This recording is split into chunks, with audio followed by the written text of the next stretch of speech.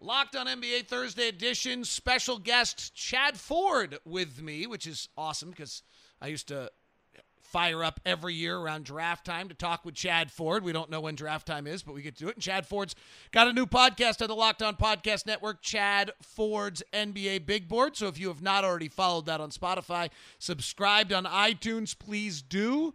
It's been great. I enjoyed the redraft with John Hollinger. I enjoyed the Bill Simmons, the Mark Stein, Kevin O'Connor a few times.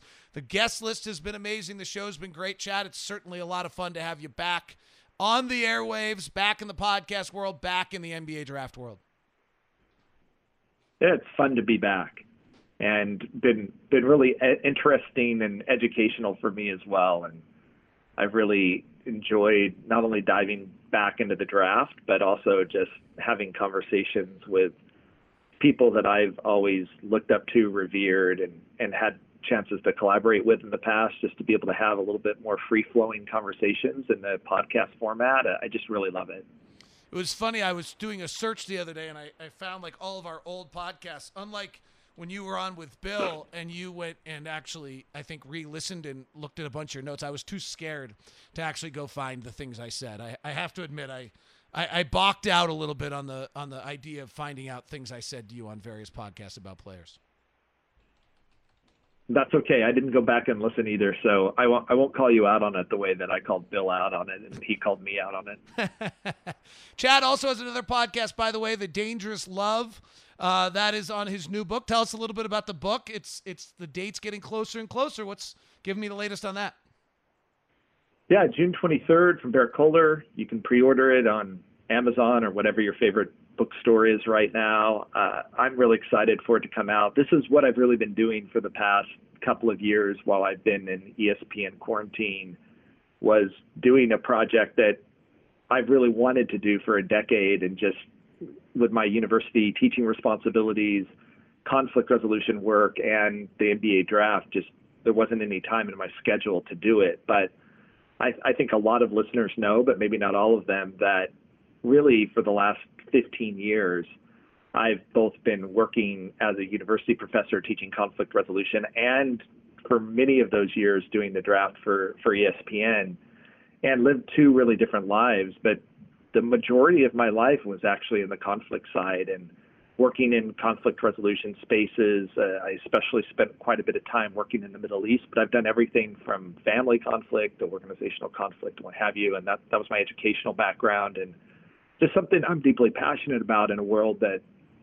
experiences a lot of conflict. And the book is a collection of stories, principles, and ideas around how to resolve conflict in your own life. And I really wanted to make it a very personal book that gave people tools, as well as told stories from my own work and, frankly, from my own life about how this works when it's failed to work in my life. And I think there probably isn't a more important skill in relationships than learning how to constructively problem-solve conflict. I think it makes all the difference in the world in a marriage relationship, in a family relationship. It's the difference between a great leader of an organization and a poor leader in an organization. And certainly as we get into the community and social life that we're all living right now, this is the skill that we need to get better at. And we struggle with it as a country. We struggle with it in organizations. We struggle with it at home. I do at times as well. And so I really am hoping that the book really gives people a new way to look at conflict and some real tools to be able to do something within their own life, because I just think this is a skill that we don't teach and we don't talk about and we don't learn enough. It's good thoughts. So 2 podcasts, Chad Ford's NBA Big Board, Dangerous Love, and then the book comes out. You can pre-order it on Amazon right now, as I have. So one of the things was most interesting listening to you recently is you were on with Bill Simmons, both on your podcast and on his. And in your podcast, you were talking about kind of going back, looking over notes, looking over 20 years of draft history over the last 2 years, and trying to see, where were mistakes made. And I was I was surprised that your conclusions seemed to be nothing conclusive, that mistakes are made all over the place. Yeah, well, one reason that it's tough to be completely conclusive is that we're not evaluating robots. We're evaluating human beings. And human beings are complicated, right? The best of us have weaknesses that sometimes are hard to spot on the surface. The people that in our lives, including ourselves, that have major weaknesses that everyone can spot and see, have strengths that sometimes are difficult to see because they're overshadowed by the mistakes that we've made or our personalities or what have you. And so when you're evaluating human beings, you're evaluating a very complex set of things that there's never going to be an analytics formula that you're going to be able to put in place that's always going to get this right. And so I think there's principles that you can look at the draft that generally turn out to be true and some that generally turn out to be false, but there's going to be exceptions across the board. And that, I think, is what makes the draft, to me, so intriguing and such a challenge, is that you're trying to predict almost something that's unpredictable, if you will, but you're trying to use the best tools, best information that you have to get it right, and learn from the teams that do it really well, and also learn from the teams that don't. And in my case, also learn from myself and the mistakes that I've made in the draft, and guys that I love that didn't turn out to be very good, and guys that I wasn't very high on that turned out to be great. And, you just try to get better at it every day. It's interesting. I've always said when people are, they don't draft well, look at all these second-round picks, that actually in those circumstances, the analysis of the weaknesses were probably right. What they missed was how strong the strengths were. Those second-round picks that kind of survive it. I actually think, because often you'll see eventually that weakness shows up, whether it's in the second round of the playoffs or the conference finals, but that they misjudged the brilliance of the footwork or the motor or something else in the process.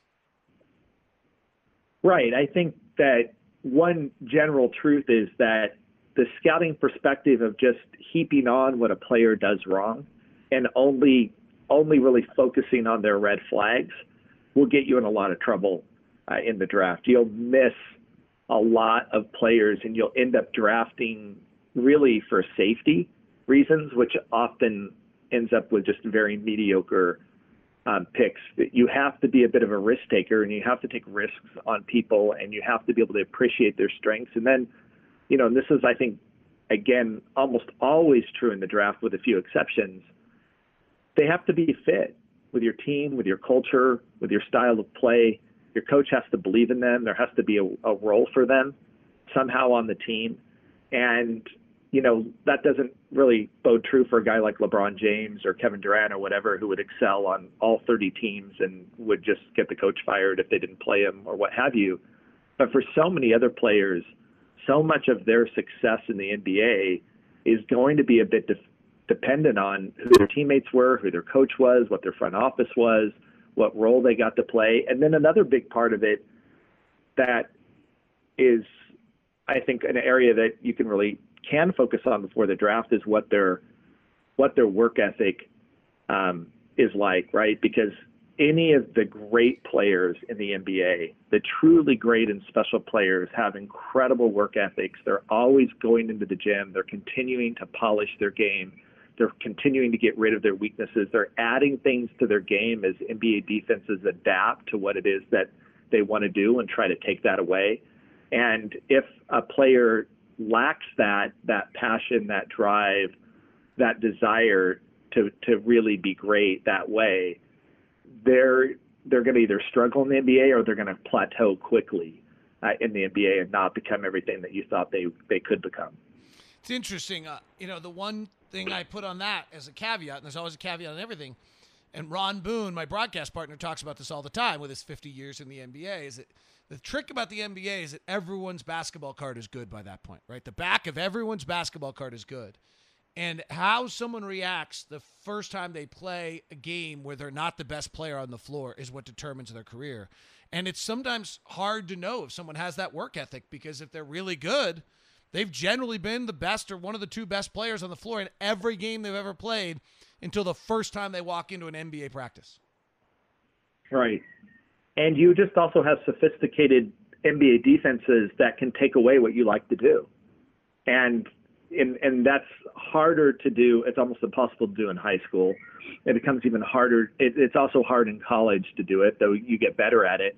But you have to come in to the NBA knowing that as soon as the scouting report gets written and there's 30 advanced scouts out there, they're doing scouting reports on everybody, that they're going to work that right into the scouting report, and they're whatever it is that you like to do, they're going to take that away. And so what's next? And that's where you really see the great ones continuing to modify, adapt their games, to keep defenses off balance, to be ahead of the curve. And just frankly, that's a lot of work and just a desire to be great. And, not only did not every player have that in the NBA, that's just generally true in life. Not everybody cares that much.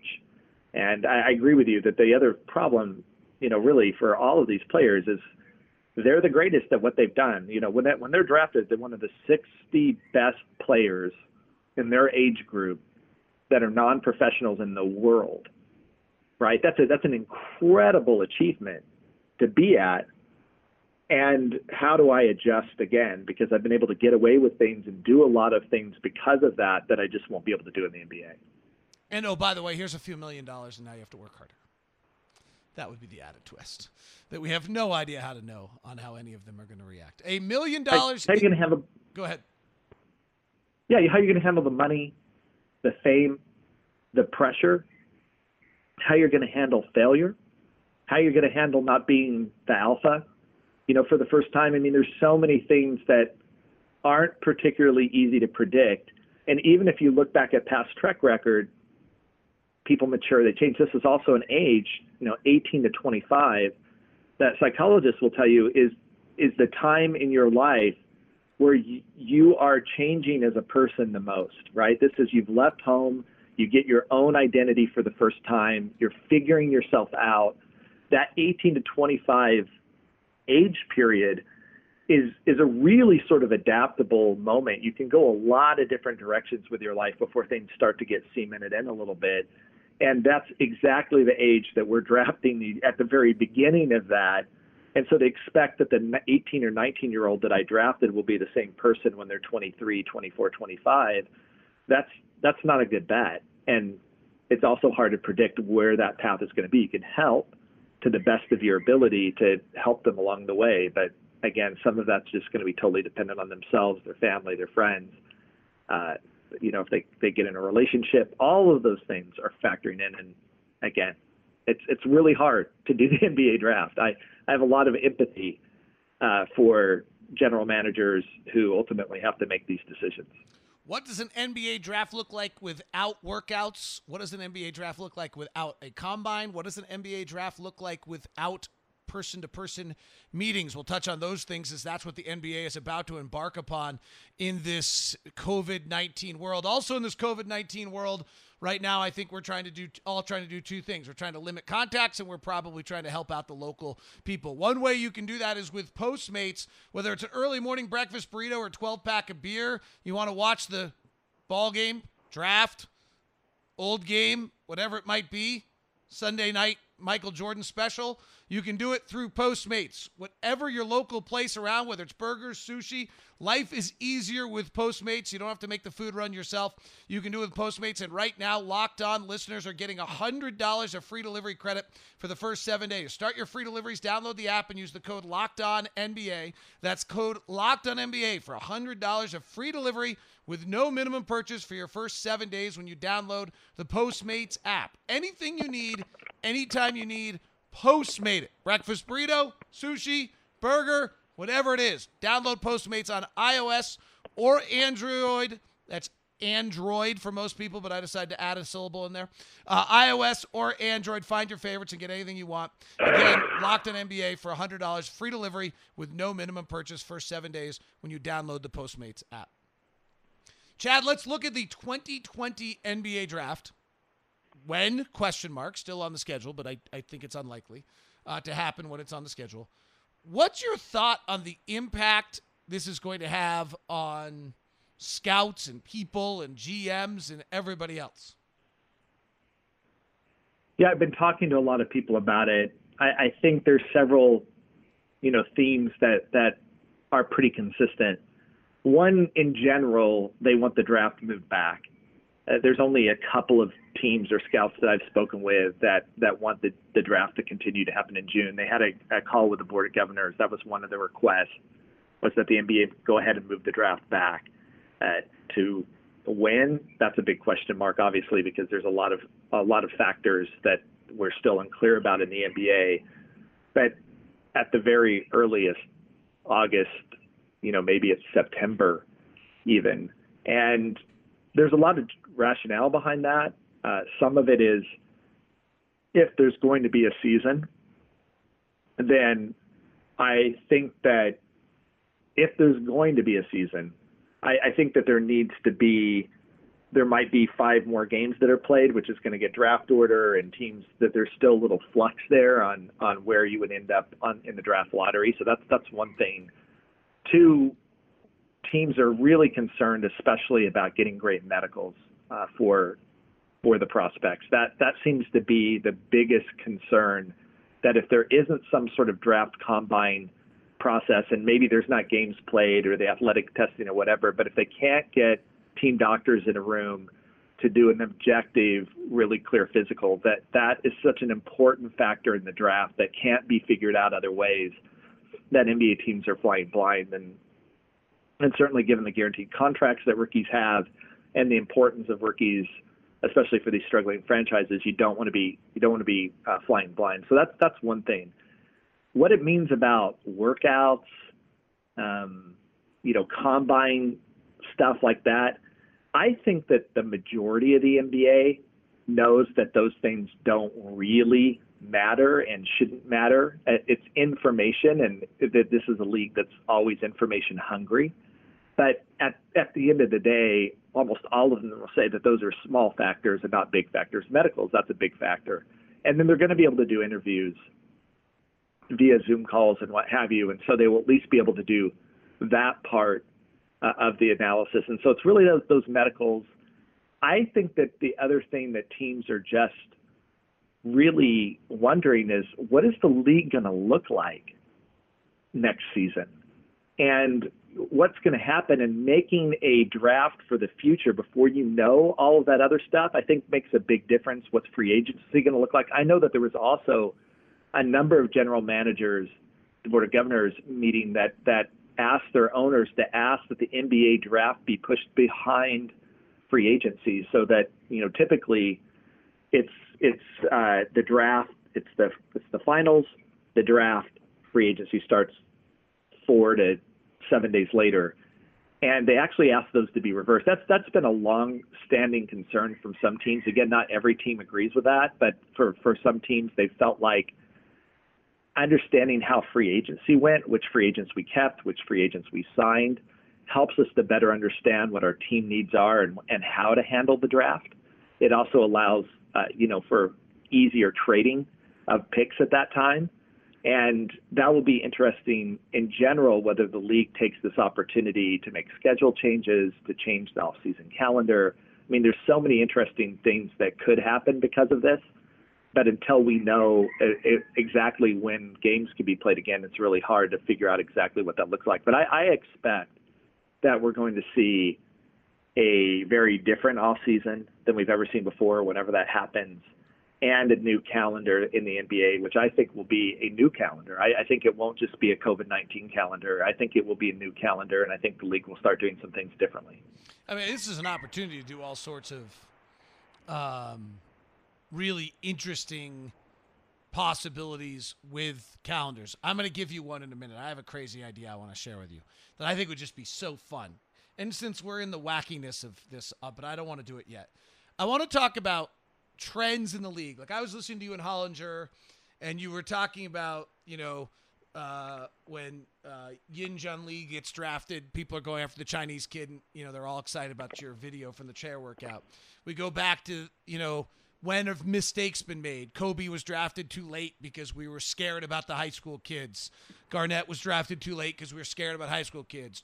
We were late on Dirk, but then we drafted, I heard you and Bill, Nicholas Schizzavilli because we were trying to create the next Dirk. There's all these trends.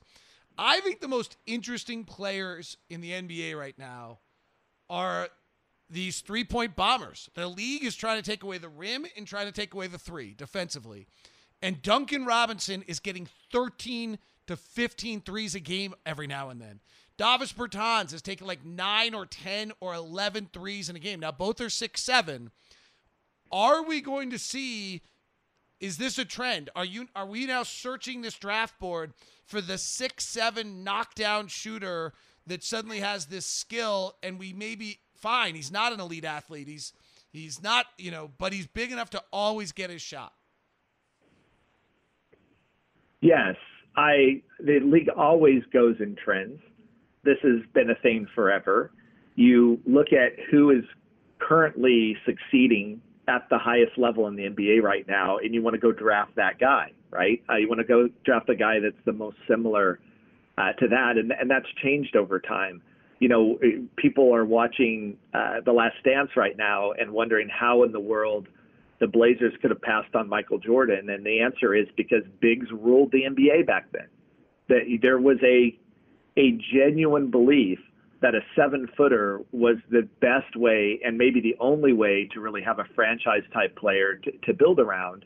And so you would reach for a guy like Sam Bowie over a shooting guard like Michael Jordan, when there wasn't a lot of trend in the league at that time that a shooting guard like Jordan was going to be a guy that could really turn around your franchise. And, now we laugh at that because the idea of these lumbering bigs that are ruling the paint is now so out of fashion in the NBA that guys like, Jahlil Okafor, who maybe was born like a decade too late for his game, are teams just aren't really interested in players like that anymore. And so, yeah, that is the trend. You want players that can stretch the floor, that can shoot threes, even in your bigs, not only offensively, but then defensively, they have to have the lateral quickness, right, to be able to get out of the paint and guard on the perimeter as well. That is the trend. Those guys, by the way, are not easy to find, and it's interesting as you look at the top of this draft and the players that are there, that is not really a description of LaMelo Ball. It's not a description of James Wiseman. It's not a description really of Anthony Edwards, because also you have to deal with the talent that you just have in the draft. But will guys rise because of that? Yeah, and Bill Simmons and I talked about the 2003 draft and did a redraft on that.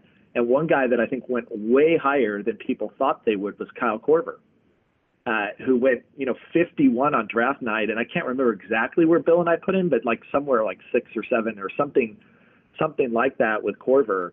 And, in retrospect, given the way the league adapted, it all moved in Kyle Korver's direction, and the gravity that Korver created in the league made up for all the things that people were knocking him on draft night, which caused him to slip to 51 in the draft. And there's going to be more and more players like that people are going to try to identify in this draft, and they'll go higher than they would have in previous drafts. I just think at the top of the draft, it's going to be a little bit challenging because those players aren't really there. I think the Cameron Johnson pick's looking better and better. Right? Phoenix got beat up for that pick, but he might turn out to be one of those guys. He could. And I think that the question mark is going to be, again, drafting these type of guys and what sort of role they play in the league. It's always this conundrum, right? Do we swing for the fences and draft for a guy who can be a franchise player, or do we draft a guy that we know can fit a role in our team? We know he can do this in the league for the next 10 years and help us, but is never going to be a superstar. He's going to be Kyle Korver. He's not going to be Donovan Mitchell, right? And all of the praise that we really give teams around drafting are discovering guys like that, right? And so there's a tendency among general managers, and I understand it, to when they get their pick that they want to swing for the fences instead of saying, okay, this is just going to be a really good, solid player in the league. And I don't know the answer to that, because there's been many cases where swinging for the fences panned out in ways that were franchise changing for teams, like when Milwaukee took Giannis Antetokounmpo at 15, and several teams ahead of him that could have easily taken him didn't, because they wanted, a guy like Kelly Olynyk, who wasn't a swing for the fences guy, but was kind of clear what he might be able to do in the NBA. And then, as you know, and I know, there's been plenty of whiffs on those players as well, and guys that just don't really pan out. And so I think that's the sexiness of a prospect. I don't think that's ever going to go away, even with all these trends at times, because teams ultimately want a big three or a big two of franchise cornerstones to build around. And they're very, very hard for most teams to get in free agency. And so you try to get them in the draft. I listened to your redraft. Jared Dudley went 7th. I think I'm going to take the player. I think that the real statement on this is that often the player you think is the solid non-risk is actually not as solid a non-risk as you think. It's just really, really, really hard to play inside the NBA. And that's probably the truth of it. Chad Ford is with us. You can hear Chad on Podapalooza. Also a special Locked On podcast on Podapalooza coming up this weekend. Make sure you dig in and spend some time this weekend supporting the COVID-19 relief plans over at Podapalooza. More details on that coming up. All right, here's my crazy idea for you, Chad Ford. Let's have some fun. Are you ready? I'm ready. I love David Locke's crazy ideas. So, we're going to change the NBA schedule, as you alluded to. I think all of us kind of think it's going to be different. So, let's assume for a second the NBA schedule starts in December and now the regular season runs to June. Major League Baseball has their draft during their College World Series, and then those guys go straight to the minor leagues and play that year. Right? And some of them, by September, actually play for the big league team. Could you imagine if we take the draft, move it either to weekend of Final Four or few weekends after Final Four, say it's an April 15th draft, maybe it's an April 20th draft. I got room here.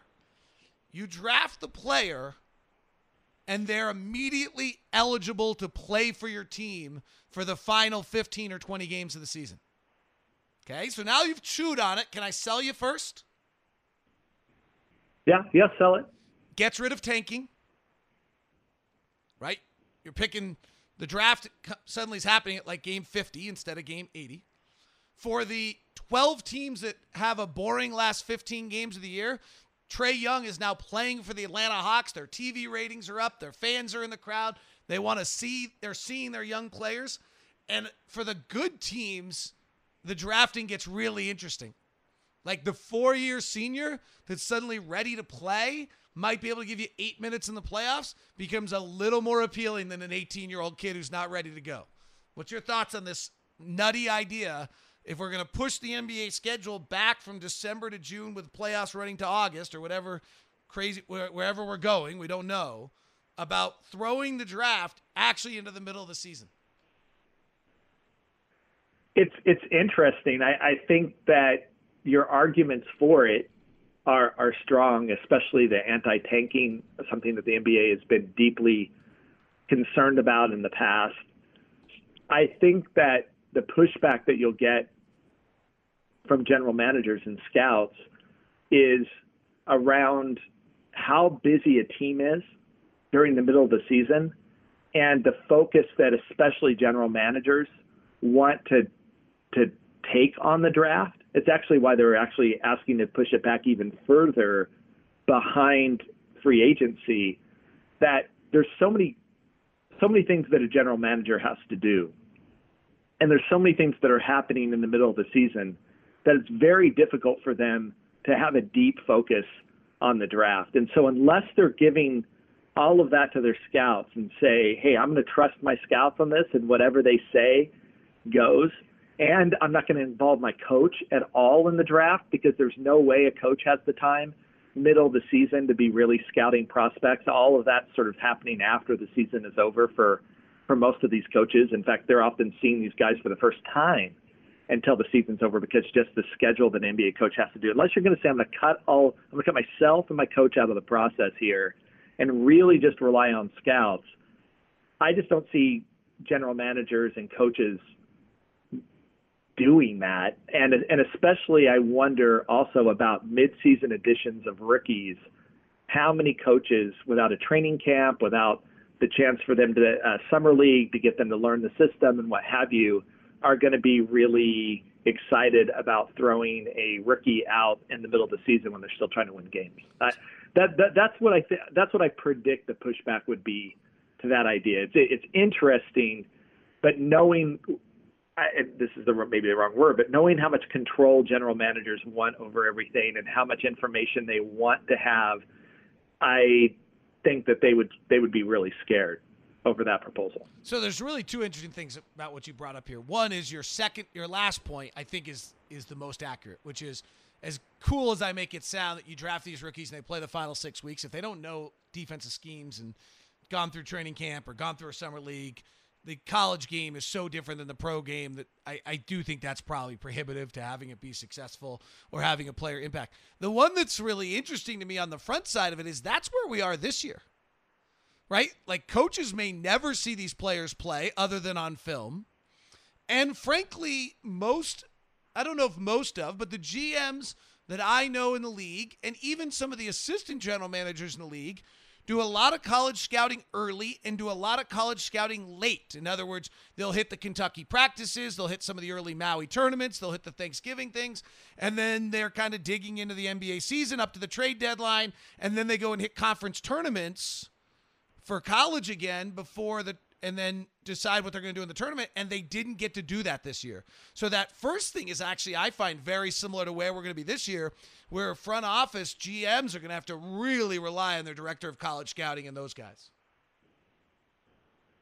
Yeah, that is what's happening this year. I mean, there are some general managers that are on the road 24/7 scouting, and that's what they like to do, and most of them were former scouts, and so that's their real comfort zone.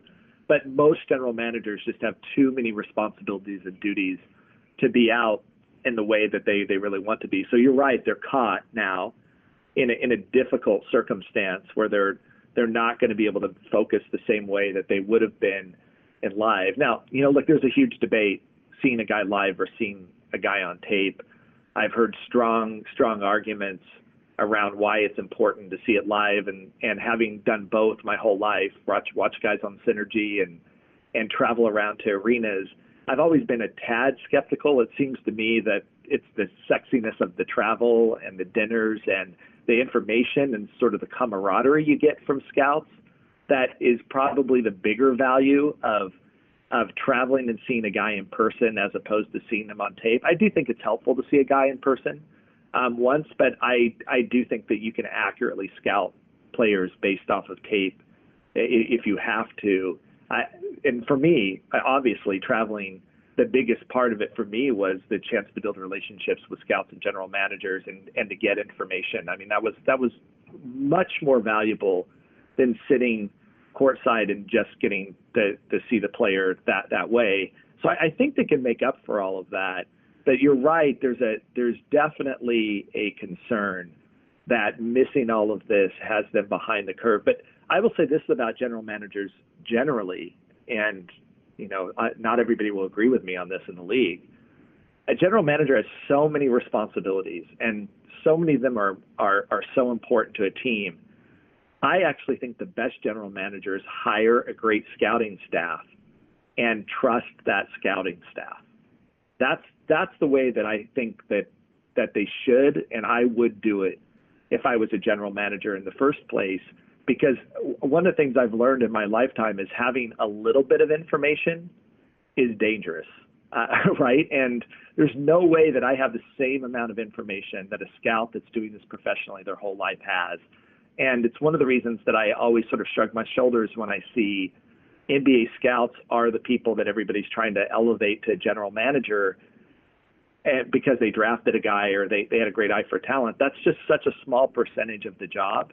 And so much of it has to do with how do you manage egos and personalities? How good are you at negotiating? How good are you at building a culture of a franchise? I mean, there's so many other things that go into that have nothing to do with scouting, that I think owners overrate that quality in a general manager.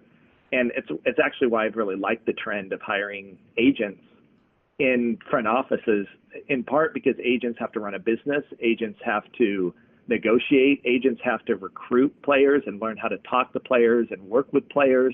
There's so many skills that are built by an agent that aren't built by a scout that are better suited to being an NBA general manager. And so maybe your proposal would actually get things in the right balance for, I think that they really should be in the league, which is that what great leaders do is they hire really talented specialists that become experts in their field, and then they trust the people that they hire to make good decisions for the organization that they have expertise on. And in this case, I think that often fails in the NBA. The general managers fail to listen to their scouts, and unfortunately, in some circumstances, owners fail to listen to their entire front office. After spending millions and millions of dollars, they just make a decision on their own. And in all those cases, I think that's faulty leadership. What if I'm giving you commissioner title in this world where, I mean, I do think the really interesting thing for every single one of these sports is kind of, this is your opportunity to change who you are and how you do things. What would you do to the NBA? Well, I'm just going to focus on the draft because I think that that's where all of my expertise really is. And I've been arguing this for years. David Stern and I used to have these conversations. If you watch the NFL draft and you see the lead up to the NFL draft, it has become a phenomenon in its own that the NBA draft never has been. The NFL draft is a thing. It is a major, major event. And one of the reasons that it is because the Super Bowl was over in January, right? January, February. The draft is this weekend in the NFL. There's all of this time to just focus on these players. It becomes almost like another part of the offseason. Free agency is done. I always thought the league was missing an opportunity by cramming the draft right next to the finals. Sometimes, and this was frustrating for me who did this all year at ESPN, sometimes we didn't even get airtime on like SportsCenter until 3 or 4 days before the draft because we're just too busy covering so many other things that are happening right now, including the finals, which, you know, most NBA fans are the most focused on, that the draft really got short shrift. And so I think regardless of whether the league changes its calendar or not, it makes a lot more sense to me to keep the draft months after the season is over, go through free agency, then go through a combine process like the NFL does, have the draft be over a couple of days, don't rush the picks, give TV time to talk more about the players and show more video and get people really acquainted with players in the draft, and then have summer league, which now would be fall league, roll right into training camp. And so at that point you do your whatever that summer league is, and then there's a couple of days and then you're in training camp right now, because I think there's too big of a gap for players as well between what's happening in the summer league and then what's happening in training camp, especially for rookies. I think that's a much more seamless approach. It also allows the NBA to go 365 days a year. Finals, free agency, combine work, summer league, training camp, roll right into the season. And while I'm sure some NBA teams are going to be like, where's my vacation or where's my time off? We all know that most of them don't really take much of a vacation anyway. So that's my proposal to the league. I think they would monetize the draft. I think they'd create more interest in these young players. And they really have something going, too. I mean, I'll say this about the NFL draft. One of the reasons the NFL draft, you can argue, is more impactful is that there's so many more players. There's a bunch of rounds, and guys in the second and third round of the NFL draft can actually become really, really good players in the NFL. This is a smaller draft that way. But also, all those players, for the most part, are hid behind face masks most of the time. Many of those are offensive linemen, defensive linemen, kickers, things like that, you know, most Americans don't know who these guys are. They couldn't pick them out of a lineup if they saw them. But that's not really true with our basketball players and our college basketball players. Like, we know who these guys are. And basketball is such an exciting game. I just think there's more that we can do with it as well. And I'll just say one other thing is I like this general trend that the league seems to be going to of providing an alternative to college for players through the league, and not having to export to Australia or whatever, but really creating a developmental team in the D-League that will allow top prospects, if they choose not to go to college. I have nothing against college. I'm a university professor, but if they choose not to do that, they need to earn money or they want to just work on their pro career and that's what they want to do, that there's going to be an easier path for prospects to do that and a way for the NBA to market them. And so people aren't scratching their head on draft night and saying, who is this guy? Interesting. All right. Tweet at Chad and I, Chad at Chad Ford Insider and at Locked On Sports. Do you like my early version or his late version? We basically had the exact opposite ideas on what we're going on there. All right. We're going to do this again because I am actually going to go back and listen to our old podcast, and I'm going to make us sit down and listen to crazy things we said because I can edit them. It'll be really fun one of these days. Because you know why? I think we have time for content between now and a few months from now. So, Chad, great chatting with you. It's Chad Ford's NBA Big Board is the podcast. Also, Dangerous Love, and Dangerous Love is the book. Excited to read it when it comes out here shortly. You can pre-order that on Amazon. Chad, thanks so much for the time today. Thanks for joining the Locked On Podcast Network and loving the redrafts with Hollingers each week and all the great guests you've been having on Chad Ford's NBA Big Board. Thanks for having me to be part of the network. It's been awesome, a great experience, and I've just really, really enjoyed it. Chad Ford, NBA Big Board. In fact, right now, tell your smart device to play the most recent episode of Chad Ford's NBA Big Board.